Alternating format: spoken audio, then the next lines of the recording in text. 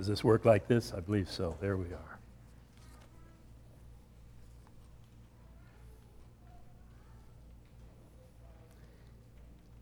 Let's turn in God's Word to Isaiah chapter 6. I would like to just say, as we kind of have this wonderful opportunity, that for me, part of the joy of this is that there is something of what God is doing among many churches all over the United States with what's called the Gospel Coalition.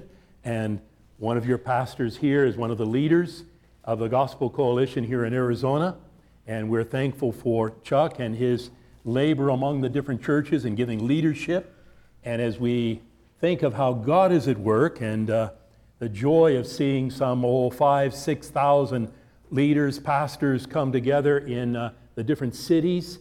And in the past, the times that I've had the privilege of being there to hear Tim Keller or John Piper or the others, Al Mohler, other ministers, bringing this together around the gospel and your great emphasis here of the gospel. And I believe that we have such an important element that on the one hand, truth is paramount. The gospel. At the same time, some of our differences and things that would be secondary or even maybe lower on the list too often have kept us in our own tribes, in our own parties, in our own groups, and we haven't worked together with the gospel being central to who we are. So I'm very thankful for your pastor and the emphasis that you would have of the gospel being that which is the center of things. I brought along a little thing that has been a real enjoyment, a little bit light of how sometimes people don't come together around the gospel. And just let me read this before we look to the passage of Scripture. It's called, I've named it The Bridge, and it goes something like this. Once I saw this guy on a bridge about to jump. I said, "Don't do it." He said, "Nobody loves me." I said, "God loves you. Do you believe in God?" He said, "Yes." I said, "Are you a Christian or a Jew?" He said, "A Christian." I said, "Me too. Protestant or Catholic?" He said, "Protestant." I said, "Me too. What franchise?" He said, "Baptist." I said, "Me too. Northern Baptist or Southern Baptist?" He said, "Northern Baptist." I said, "Me too. Northern Conservative Baptist or Northern Liberal Baptist?" He said, "Conservative Baptist." I said, "Me too. Northern Conservative Baptist Great Lakes region or Northern Conservative Baptist Eastern region?" He said, "Northern Conservative Baptist Great Lakes region." I said, "Me too." Northern Conservative Baptist Great Lakes Region Council of 1879 or Northern Conservative Baptist Great Lakes Region Council of 1912. He said, "Northern Conservative Baptist Great Lakes Region Council of 1912. I said, "Die, heretic," and I pushed him over. And certainly it's sad and kind of funny and chistoso, we might say in Spanish, but you know what? It's reality. Too many times we've not had truth as paramount. Instead, we've had our own tribe, our own group, our own party, our own little loyal gathering together. And I'm thankful that you stand for the gospel and ready to work to see the gospel go to the ends of the earth. So as we come to this passage of Scripture, Isaiah chapter 6, I believe we have something here of great importance that empowers us with a vision of God's glory and grandeur and greatness. And so I would ask that as we come to this passage that we would bow in prayer and ask for God's blessing upon our time together. Let's pray.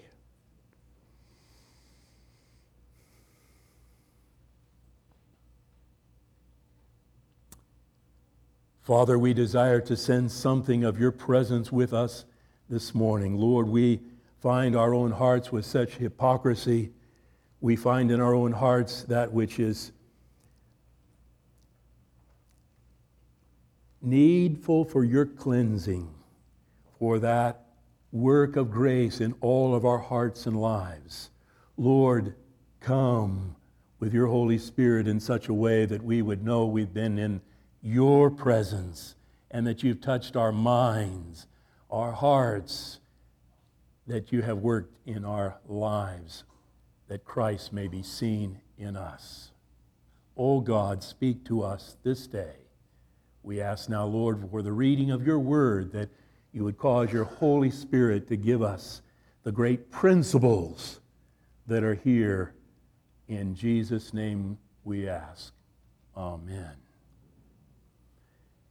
Certainly, Isaiah chapter 6 is one of those great passages that we must read with understanding, not that we would try to somehow or another think we could repeat what took place. The temple moves. The vision that Isaiah has as the one who is called by God to be a prophet, to speak the very word of God. None of us here are going to try to repeat this. We couldn't. You can't imitate these things that are part of what we call the history of redemption, the history of salvation. Yes, God was at work and calls this prophet to speak the word of God to the people of God at that point in time. But also for us today, there are great principles that we need, a great vision of who God is, a great vision of who we are, a great and wonderful vision, yes, of his calling to us this morning. Yes, how we have that calling and that great salvation that comes to us and the church of Jesus Christ. So these are principles, not that somehow or another we could repeat these things, because it's the one who appeared, as John speaks of this very passage in John 12:41. It was Jesus who appeared here to Isaiah, and he is in heaven now and will remain there until he comes again in power and glory to restore all things. The church of Jesus Christ, yes, is built upon the apostles and prophets. We have the Word of God. We aren't seeking for more. It's enough. It's sufficient. It's all we need. We don't need 3 Peter. It would be gathering dust just as often 1 and 2 Peter gather dust. We have the Word of God. That's enough. So let us hear God's Word. In the year that King Uzziah died, I saw the Lord seated on a throne, high and exalted, and the train of his robe filled the temple. Above him were seraphs, each with 6 wings. With 2 wings they covered their faces, and with 2 they covered their feet, and with 2 they were flying, and they were calling to one another, Holy, holy, holy is the Lord Almighty. The whole earth is full of his glory. At the sound of their voices, the doorpost and the thresholds shook, and the temple was filled with smoke. Woe is me, I cried. I am ruined, for I am a man of unclean lips, and I live among a people of unclean lips. And my eyes have seen the King, the Lord Almighty. Then one of the seraphs flew to me with a live coal in his hand, which he had taken with tongs from the altar. With it he touched my mouth and said, See, this has touched your lips. Your guilt is taken away, and your sin atoned for. Then I heard the voice of the Lord saying, Whom shall I send, and who will go for us? And I said, Here am I, send me. He said, Go and tell this people, be ever hearing, but never understanding. Be ever seeing, but never perceiving. Make the heart of this people calloused. Make their ears dull and close their eyes. Otherwise they might see with their eyes and hear with their ears, understand with their hearts, and turn and be healed. Then I said, For how long, Lord? For how long, O Lord? And he answered, until the cities lie ruined and without an inhabitant, until the houses are left deserted and the fields ruined and ravished, until the Lord has sent everyone far away and the land is utterly forsaken. And then verse 13. And though a tenth remains in the land, it will again be laid waste. But as a terebinth and oak leave stumps when they are cut down, so the holy seed will be the stump in the land. I believe this passage really is one of those great passages we need for the Church of Jesus Christ in our day right now.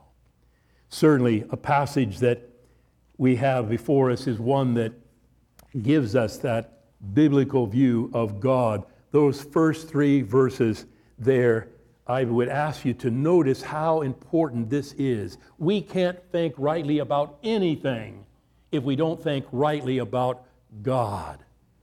If we don't understand who God is, we can't do anything else in all of creation. So how important the attributes of God are for us to understand all of reality. First, it begins with, in the year that King Uzziah died, I saw also the Lord high and lifted up. And he's speaking here, I believe, in a sense, very important for us. All those empires and rulers, presidents, they pass away. We think how important to have this one or that one. This king, Uzziah, had reigned for 52 years. For the most part, a very good king. At the end, he made some things that did some things that he shouldn't have done, and he was struck with leprosy. All men die. Only God is eternal. Every one of us here are going to participate if the Lord does not come in power and glory. Every one of our bodies here will see death. It's the most democratic institution upon the face of the earth. One death for each person. Leaves no one out.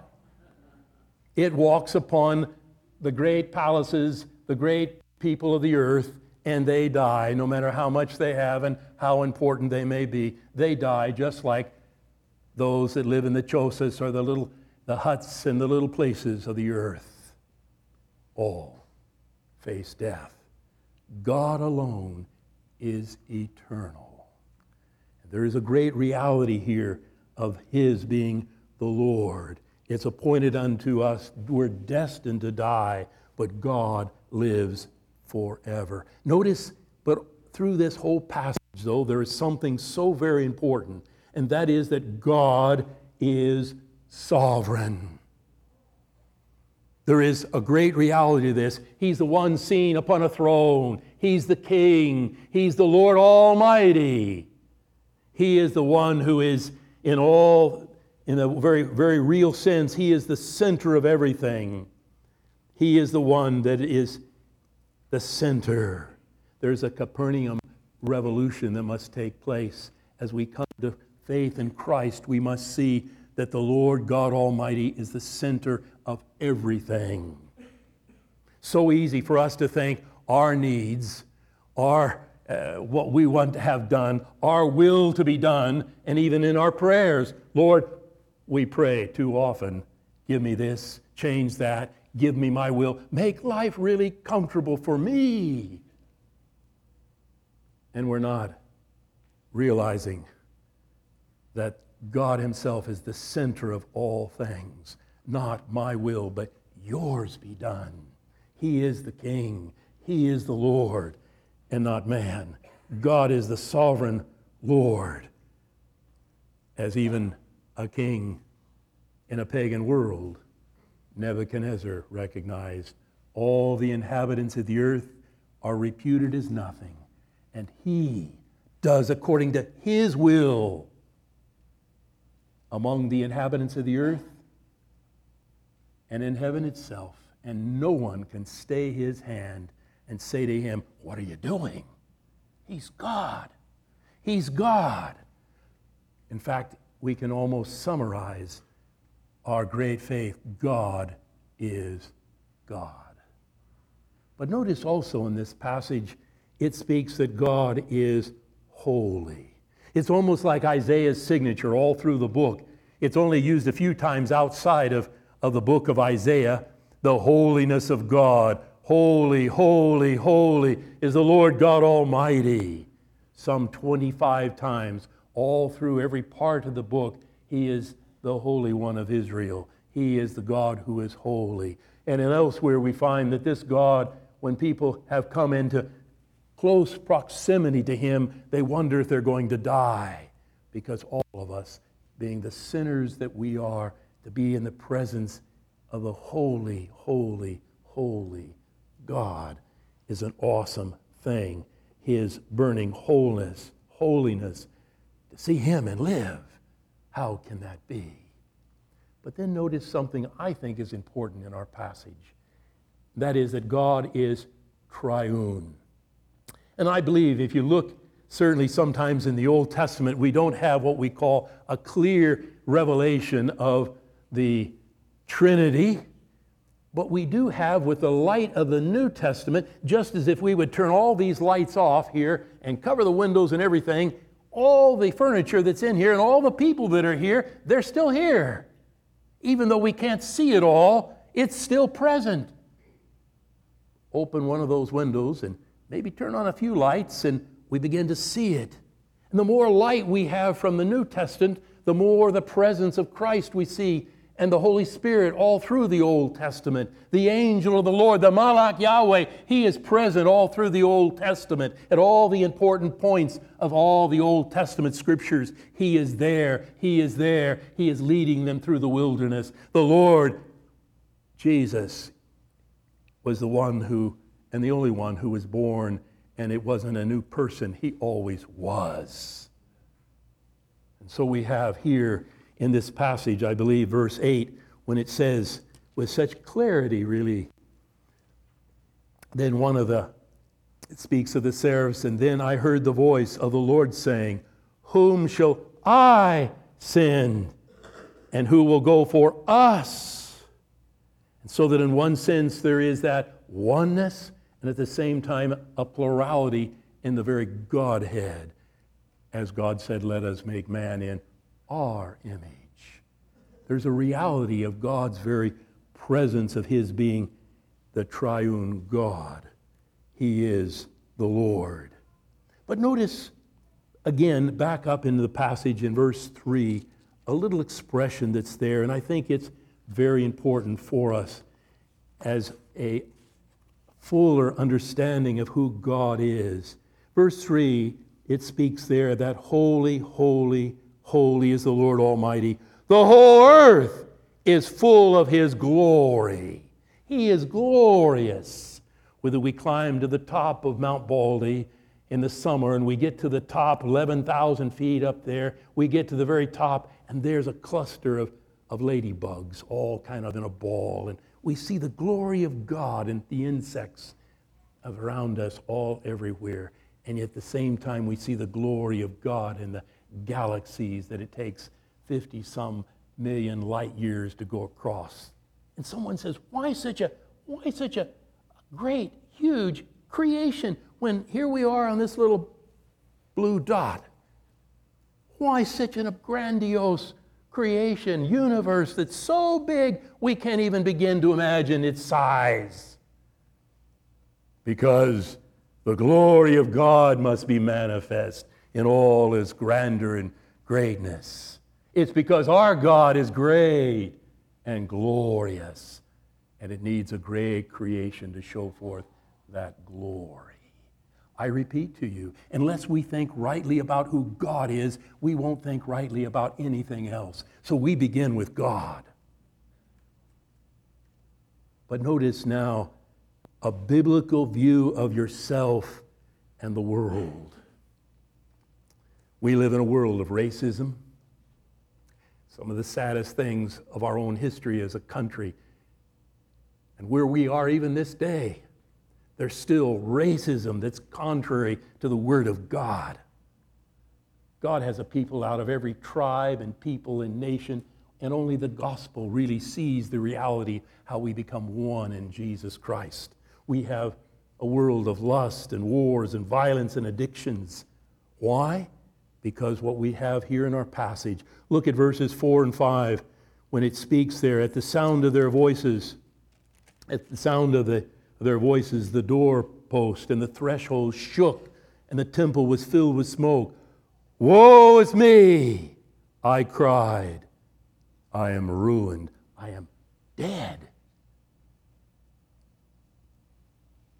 For I am a man of unclean lips, and I live among a people of unclean lips. And my eyes have seen the King, the Lord Almighty. We never really understand our own sinfulness and filthiness and being so ruined as long as we keep comparing ourselves with others who commend themselves. Somehow or another, I'm better than you are. I mean, come on. And maybe she thinks she's better than I am. And we all compete a bit, and who is really, well, we're really not as bad as those terrible people. The reality is, when we begin to see who God is in His holiness, then we're undone, unclean. We live in a broken world. A broken world. And as we read in Romans chapter 8, you remember how it speaks of how all of creation is groaning. How we read from the lips of the Lord Jesus Christ how the man who practices sin, he's a slave to that sin. All of creation groans. There's a reason why the world we live in is so broken. Sin is a reality. It's not just somehow or another, I'm okay and you're okay and let's all just get along. We're in trouble. We're in trouble as a nation. It's not just more jobs and better economy and something better and better and better, and we'll be really something. Wow. Our land needs the gospel. And so I would ask you to look with me at verses 6 and 7, a biblical view of salvation. Isaiah's very name is Jehovah, or Yahweh is salvation. What good news. And our wonderful salvation that's given to us. Notice these words. Then one of the seraphims or seraphs flew to me with a live coal in his hand, which he had taken with tongs from the altar. With it he touched my mouth and said, see, this has touched your lips. Your guilt is taken away and your sin atoned for. We know that an altar has to do with blood sacrifice. We know with all that's there in the New Testament, as we look back, this points us to what Jesus Christ did on the altar of the cross at Calvary. This points us to what He has done. And yes, there is that reality of the Holy Spirit doing that work in our hearts, touching our very most sensitive part of who we are. And yes, there is this guilt that's taken away. Our sin is atoned for. And yes, that's the great message. It's the God who has shown His love in Jesus Christ. It's the Lord Himself who has shown forgiveness is by that living coal from off the altar that touches us. God's salvation is of love and grace. It is a great and glorious message of God's amazing love in Jesus Christ. It wipes away all our sin. It wipes the record of sin out completely. It erases it all. We had the privilege of spending, about 7 years in Maravillosa, Colombia. And during those years, one of our best friends was a man that is a Canadian. He's still alive. His wife has gone to be with the Lord. His name is Don Whiteside. He had a wonderful work out in the country and saw a Bible college started. He saw a wonderful way in Medellin, Colombia, the gospel go forth into different parts in Sincelejo and Cartagena, these different places of Colombia. Don never told me his story, but his wife told me his story. He was a man who had spent some 7 years in prison in Canada, a Canadian. And in those 7 years, he spent about half that time, she said, in solitary confinement. But somehow, in the amazing grace of God, he came to faith in Christ. He came out, and his great desire was to go to Colombia, where he had done many things that were wrong and sinful, because he wanted to take the gospel to that land. But when he applied for a visa, again and again, and all that he did to make things right, they told him, the only way you could ever have a visa in order to go to Colombia would be if you've never done those things you have done. He had a record. Prison, jails. I don't even know all the stuff. I don't even know why and what he did. It came to an end, his great desire. You'd have to say, can't go. But it was about 1.5 years later, his wife said they were working in another opportunity, and a large envelope came. She said, we didn't know what it was. It was from the Queen of England, and it was a pardon for everything Don had ever done, so that when he applied for a visa, there was no record of his having been in jail, no record of his having been in prison. His record was wiped clean. Our salvation is one that wipes the record clean. We are cleansed. Whatever that sin may be, he wipes clean through that work of Christ on the cross. It touches us and gives us a cleansing. The record is gone. You can't find anything against us.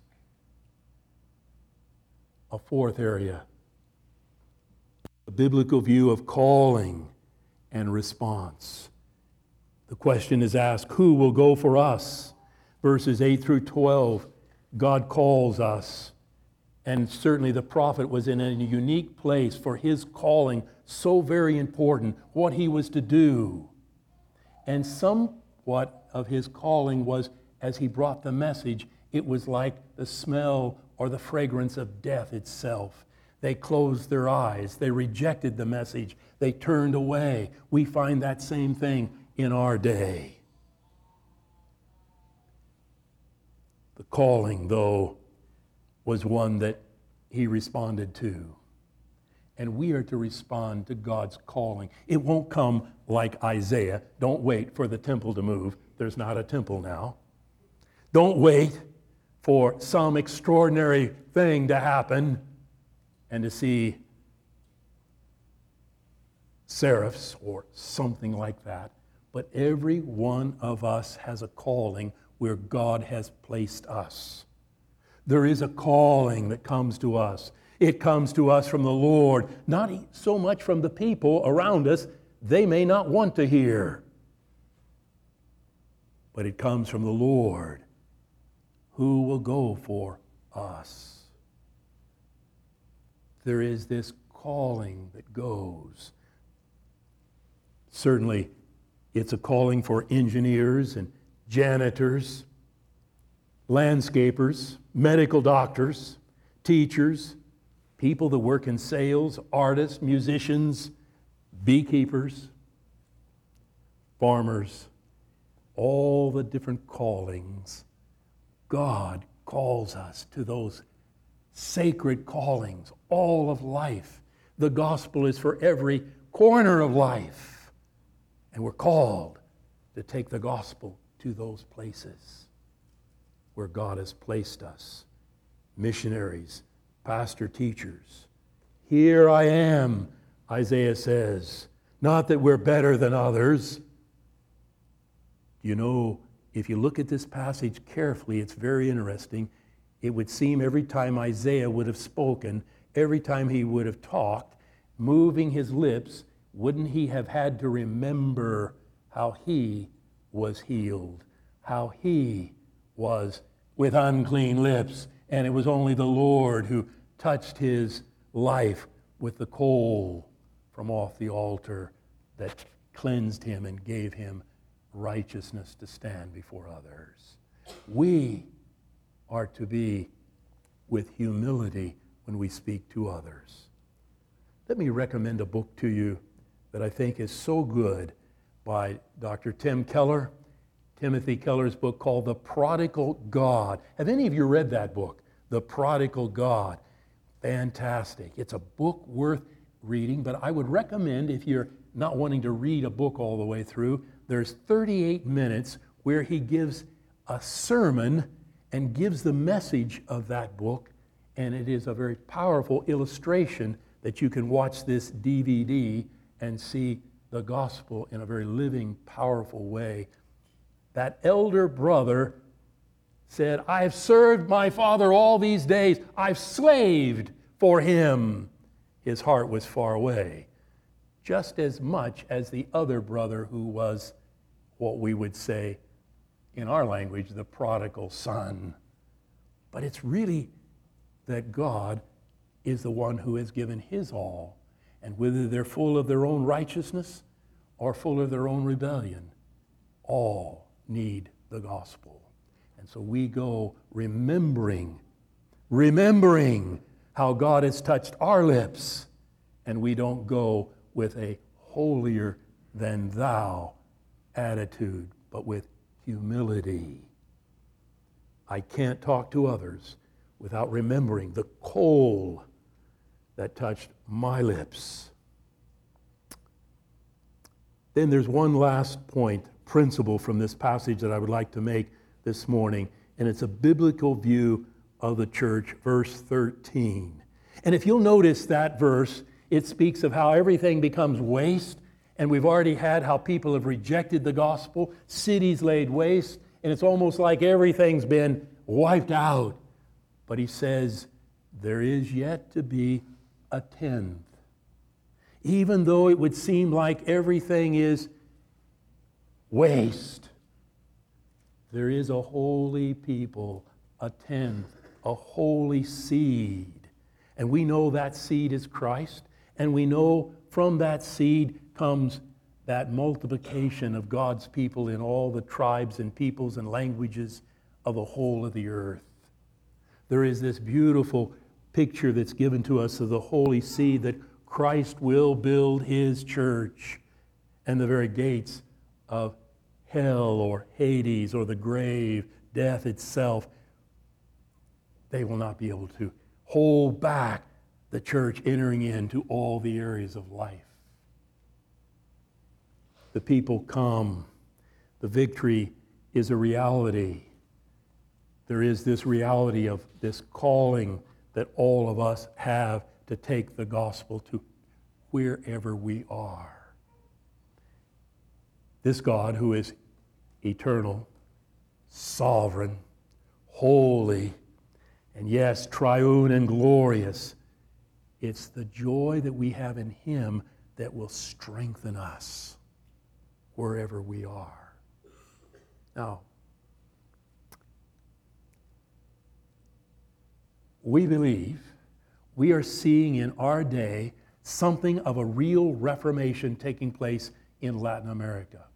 Just a few weeks ago, there was a conference of some 5,000 in the Dominican Republic. There are books going forth with the gospel in all these different places, in airports and in secular bookstores. There's these great opportunities of what God is doing. We are thankful for Poema Publishing Company that's, yes, publishing tremendous books of John Piper and Tim Keller and Edmund Clowney and these different ones that are going forth with the gospel being center of all things, Christ the center. But I believe there's something also taking place that would almost seem impossible in our day. And that is, as we think of the atrocities of Nice, France, 84 killed as the truck mowed them down mile after mile or whatever it was along the beach area there. Horrible just to think of the hundreds of people who are dying in our own day, Christians, and the atrocities that are going on.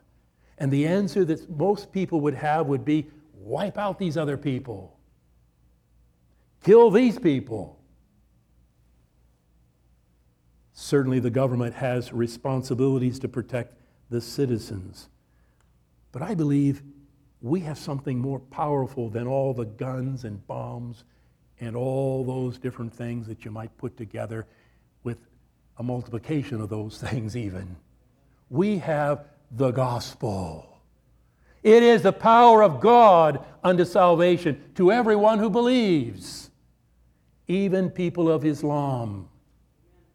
We have a gospel that can change hearts and people and nations. Muslims too.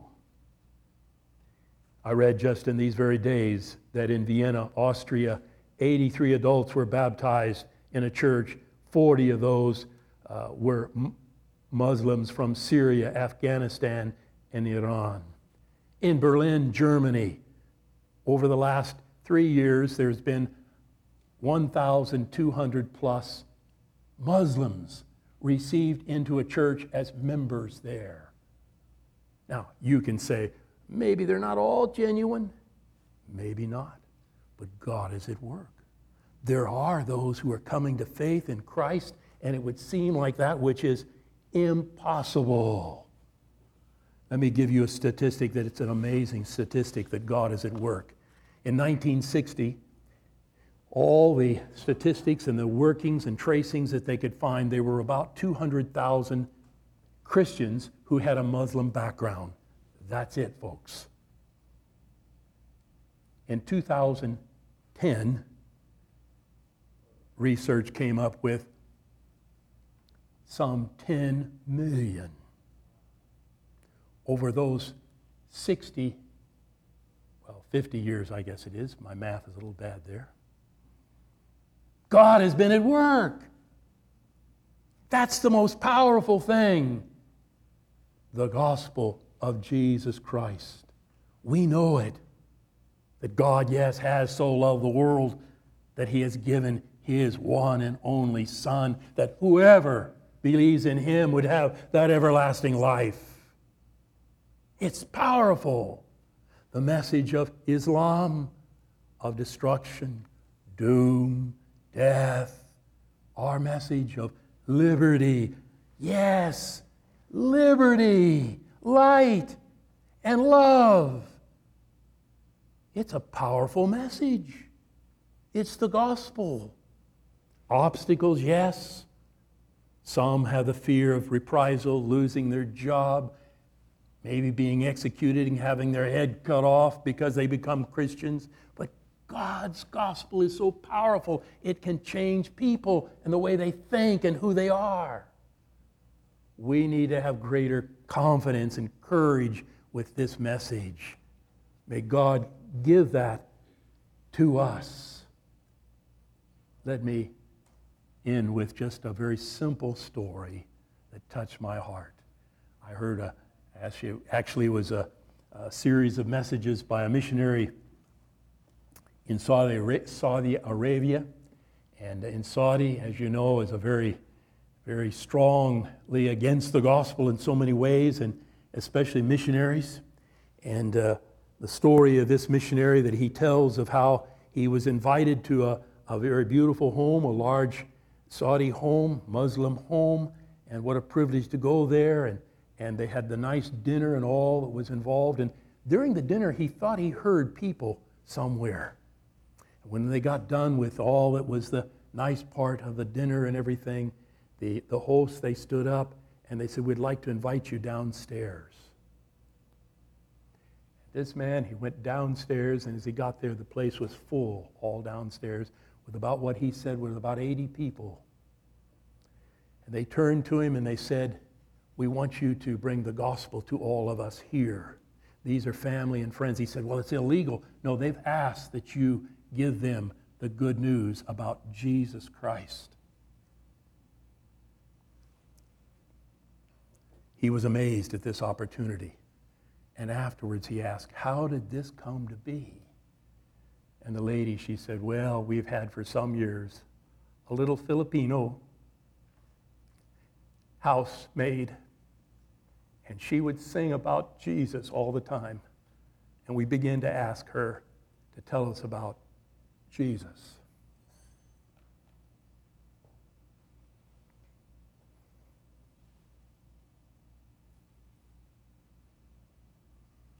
We often think if, we could just have the great intellectual arguments that would be so powerful and we would triumph over these people.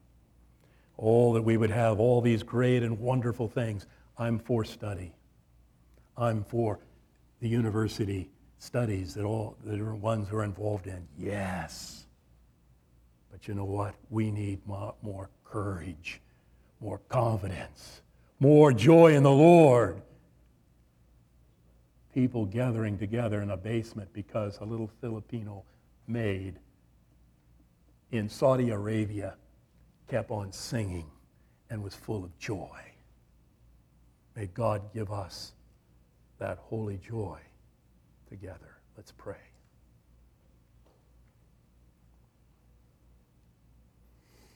God, you have been merciful to us in so many ways. We've had our eyes open to see the King seated upon a throne, high and lifted up. We've been privileged to see the one who is the Lord of lords and King of kings, the Lord Jesus Christ. We pray, O Father, you'd fill our minds with how he is the center of all things. And then, Father, give us that holy calling to be those who are full of joy because our sins have been washed away, because we have been touched with the live coal from off the altar. And we cannot talk without remembering how great a salvation we have in Jesus Christ. O Lord, fill our minds afresh with the wonder and awe of your so great a salvation. We ask this in Jesus' name. Amen.